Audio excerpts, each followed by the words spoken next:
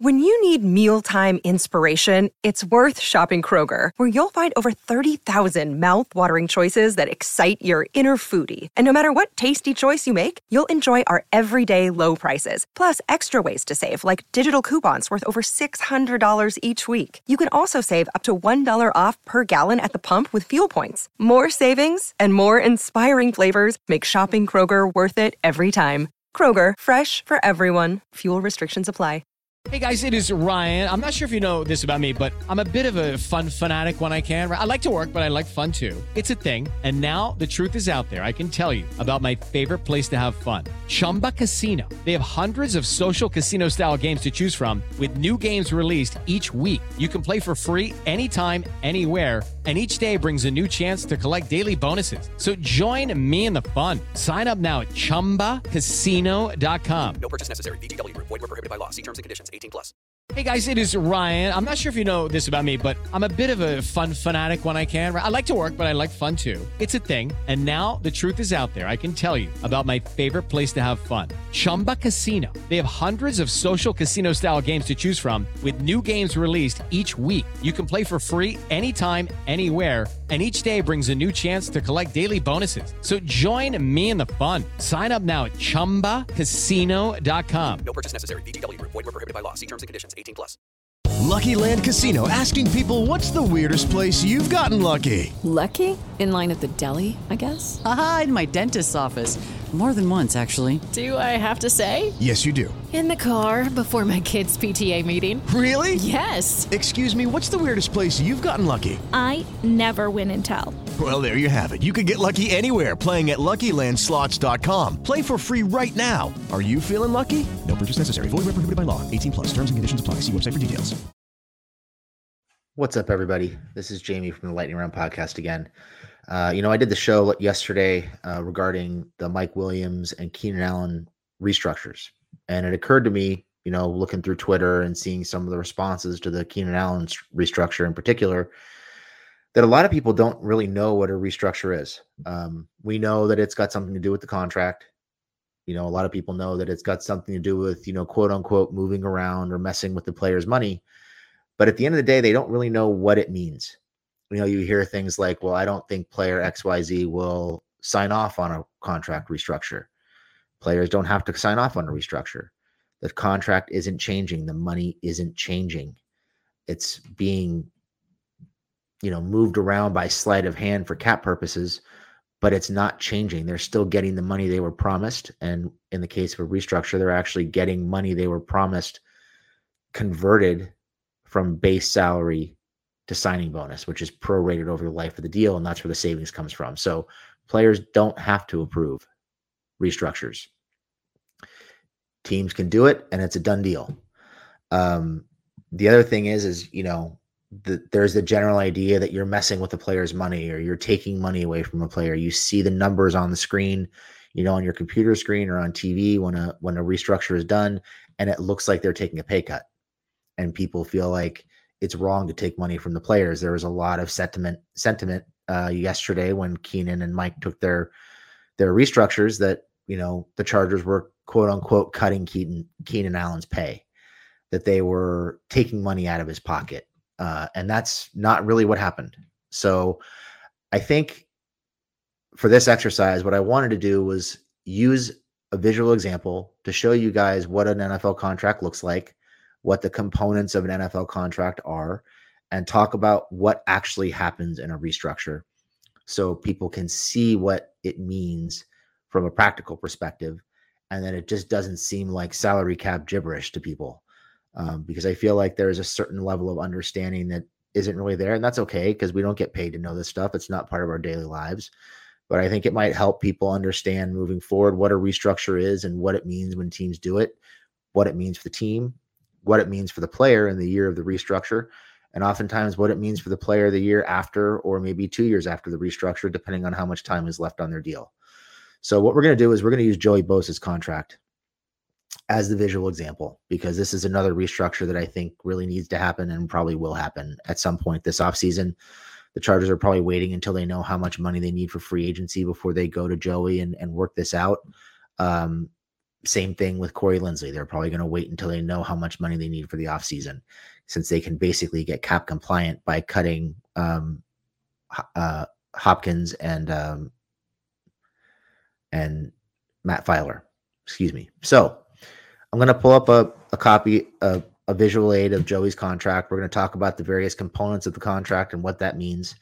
And then we'll start talking about the restructure and the practical meaning of the pre-structure of the restructure. So let's go ahead and pull up Joey's contract. So this is what an NFL contract looks like. Obviously, Joey's contract is in the 4th year. So we're going to start in the year 2023, since that's the year that has the most impact on the Chargers' current cap situation. So there are really 4 components to an NFL contract. You have your base salary, you have your prorated signing bonus. And I think people often look at this and they think that a prorated signing bonus means that they're getting paid $7 million every year for the life of the contract. That's not what it means. Prorated, think of a proration like an amortization on a mortgage, right? It's not something that's being paid out year by year. When players sign a contract, that signing bonus is paid up front. But teams don't want that cap hit. In this case, in Joey's case, you're talking about a $35 million cap hit. Teams don't want to take that cap hit in year one.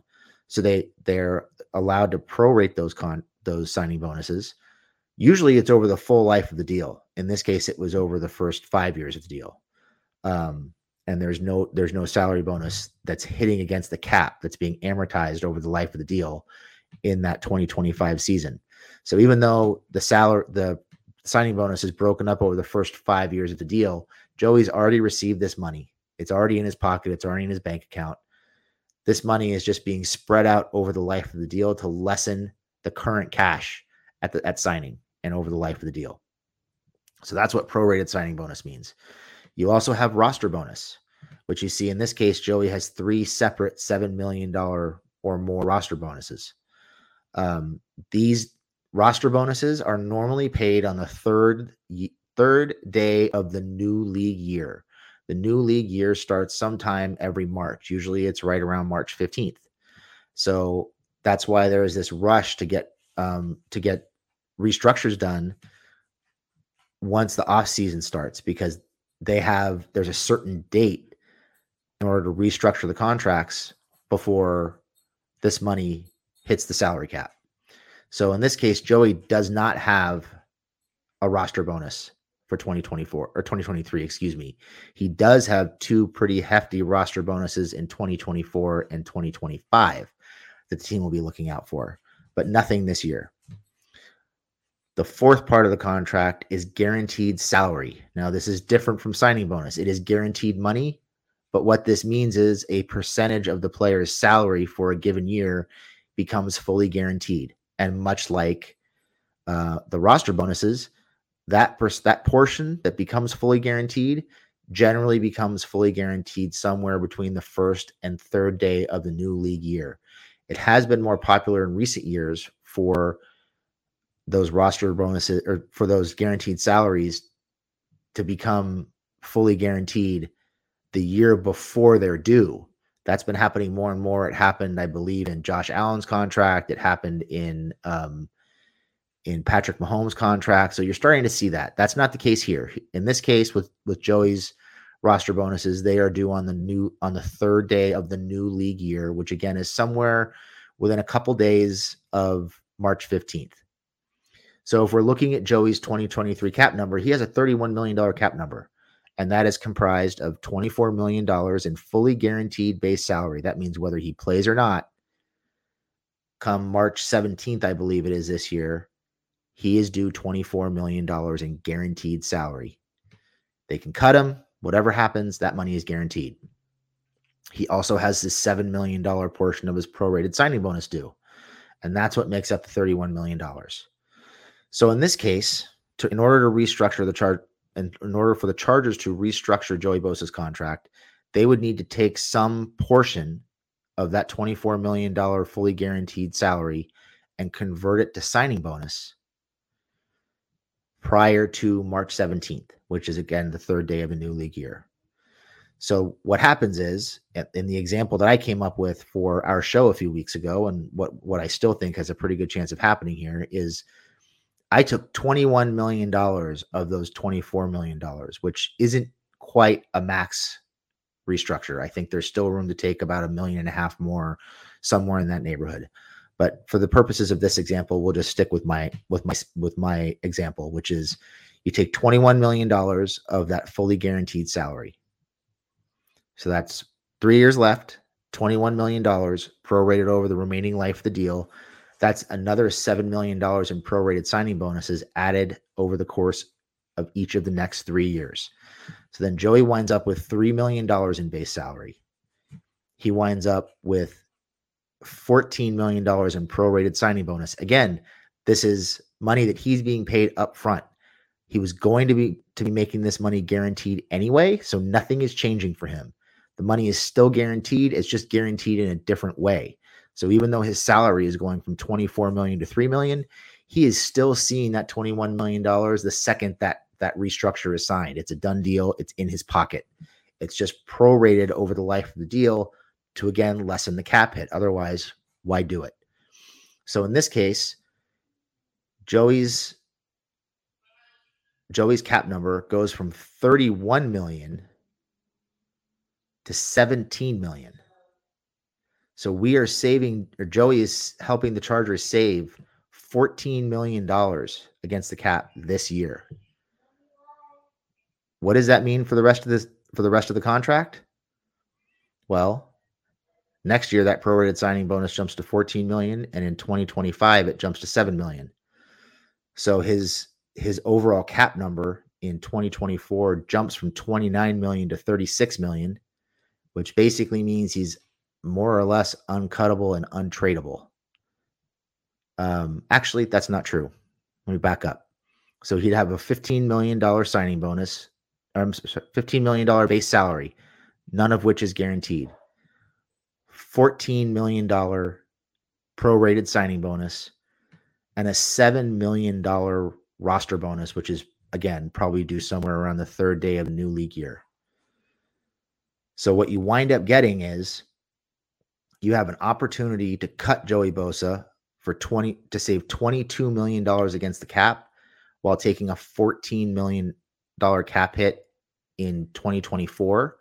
If you make it a post June 1 cut, the $7 million in prorated signing bonus that he's owed in 2025 doesn't hit the cap until 2025.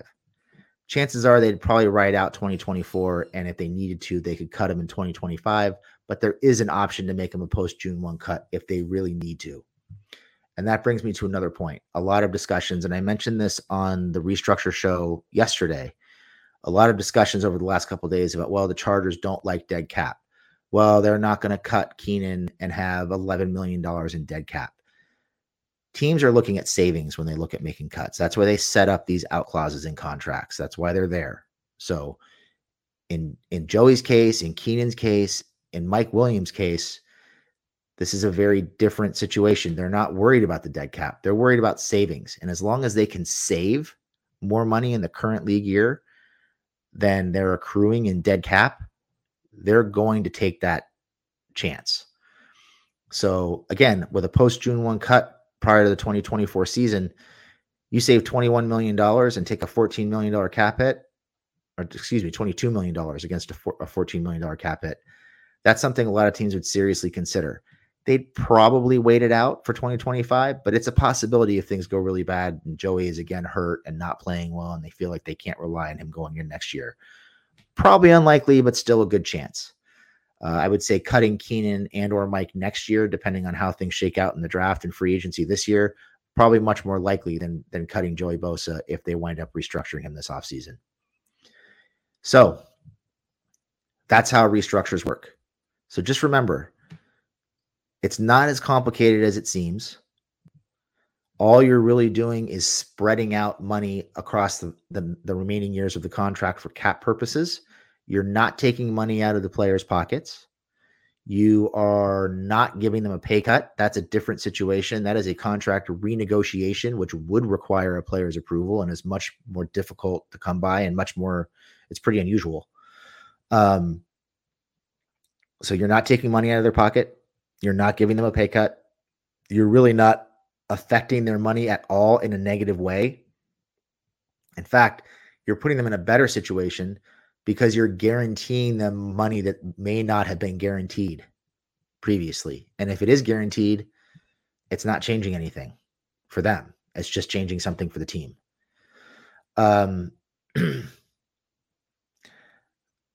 think that covers pretty much everything regarding restructures. I hope that was helpful. I hope everybody learned something and enjoyed this. I think, again, contracts can be confusing. It seems more complicated than it really is. But I think if you stick with these basics and you realize that from a practical standpoint, the money isn't changing for the players. Usually if they restructure, it means they're more secure for the year in which they restructure. And if they have a long contract, they're probably secure for the year after they restructure. It isn't until the following year that they have to worry about being cut. A little different for Mike and Keenan than it is for Joey because of the length of their contracts.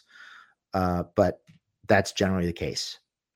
So thanks for watching. Hope you guys enjoyed it. Hope you learned something, and keep an eye out. I'll be doing more of these shows as we talk about things like extensions. We'll be doing some draft spotlights and some other short form content here in the near future. So keep an eye out for that. Everybody have a great weekend, and thanks for watching.